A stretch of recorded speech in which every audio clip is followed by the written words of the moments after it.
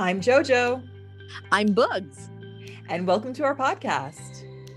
We bring our sidewalk conversations to your home to discuss Love, life, and how they're all wrapped up with faith. Unexpected Hope talks about life when expectations don't line up with reality. Hear true stories when only faith and resilience get you through. Let's go with the flow. Woohoo! So we have been gone for about a year and a half, and it seems so weird. Number one, it's been such a long time, but I do feel like the enemy has been on the proud lately. And, as I've grown in my faith, especially in the past year and a half, 2 years, I think I've become more aware of like how the enemy operates. My mind spins with not so many great thoughts, and I'm usually like a hot mess most of the time. But he's not a smart enemy. Like he uses the same tricks to shift your focus away from God. And so I think the past year and a half, when you do something that you really want to do to glorify God, and then the enemy will just be like, nope, I don't want this to happen. So the past year and a half has been a lot. There's been a lot of things happening in my personal life, a lot of things in my work life. But all that to say, I do know without a shadow of a doubt that the Lord has been so faithful to me in so many ways. And again, I just wanted to use this podcast as a way to encourage people, because I know people are going through so many different obstacles and things that will sway them away from the Lord. And I do realize in the midst of all those trials, you pray harder, your faith gets stronger. Mm-hmm. It's either your faith gets stronger or it dissolves. And I think in the past year and a half, my faith had to get stronger because I didn't know what else to do. But I do realize that God has just been so good and so faithful in the midst of it. And so I'm happy to be back. And I really hope that, the next couple of episodes, because there's so many great things that people are going to be sharing, will really encourage you to continue on with that faith. That's awesome. Oh my gosh. The last year and a half has been a blur for me. I had my second child, and of course, there's the sleepless nights and all of that follows, which is why I don't remember most of it. But I totally resonate with what Jojo said. God has been so faithful and poured out blessing and grace and mercy in my life. And I can very easily like make an excuse saying, oh, I don't have time for a lot of things. I don't have time to focus on prayer life or do the podcast and like help encourage other people. And I think that's the tool that the devil uses in my life personally, is like, there's no time. There's all these things that need to be done. And there's all these things that are vying for your attention. So the moment you get up, like check your calendar, there are like 101 meetings. You've got to balance everything perfectly. And in the juggle of all of that, I recently started going back to work too. So it's like, oh, now I have to like catch up on everything that I over the maternity leave, and you're trying to like reestablish yourself as like a player on the team. And so, like you have to kind of like work extra hard. And I'm trying to keep all these balls juggling in the air at the same time and hoping that nothing drops. And it is exhausting doing your own strength. It is just simply exhausting. And something will have to fail. We're just not designed to do that and be cheerful and joyful and happy people. That's not us. Really? Like we want to be like super women. It's like, I can do it all. I can be a mother and a career person and like cook and clean and have a wonderful clean house. And, it's not, something's going to give.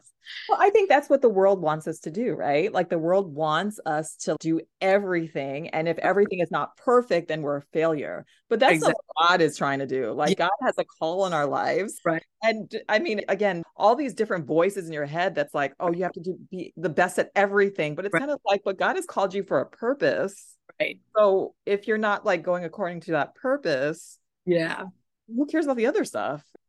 And I think very often we put that concern and that worry on us. It's like, well, if I don't perform well at my job, then I might lose it. Or, if I don't do all these things for my kids, they're going to hate me. Or, and so we set this bar of expectation so ridiculously high on ourselves. Yes. That in the process, at least what I've noticed on so many occasions is that I edge God out because there's only so much time to do all these things, and there's only so much emotional energy that I have. And so spending time with God is almost an afterthought. But at the end of the day, I literally give leftovers because it's like, this mad sprint through the day. And I need to stop and say, no, no, no, I've gotten it all backwards, because you start first with God. Yes.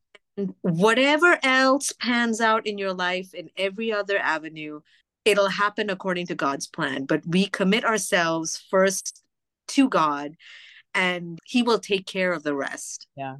I think with me, I think a lot of it is like a battle of the mind, right? I feel like there's so many thoughts in my mind where, I mean, just as you said, books like, I'm a failure if I'm not doing X, Y, and Z. And I think one of the verses that really has encouraged me, hopefully I'm getting this right, but it's 2 Corinthians 10:5. It's, we demolish arguments and every pretension that sets itself up against the knowledge of God. And we take captive every thought to make it obedient to Christ. And I think that's something that I really have to kind of like be very cognizant about trying to take captive things that just are truly not true and truthful to the word of God. And again, it's so hard because you're so busy. There's so many things kind of pressing up against you, saying that this is what you're supposed to be doing. And, again, you're failing if you're not doing this like this way, that way. So it's a lot. It's a battle every day. It's a battle every day. And I mean, I think practically spend a few moments in the day to just be amazed by God. I think that really helps. Like before, I have like all these concerns, and then you kind of make a list of like, okay, now I have to have this big prayer session and lay all my concerns out to the Lord. I think sometimes it helps just tear that piece of paper, forget your concerns for a little bit, just stay in the presence of the Lord and be amazed who He is, amazed at His word.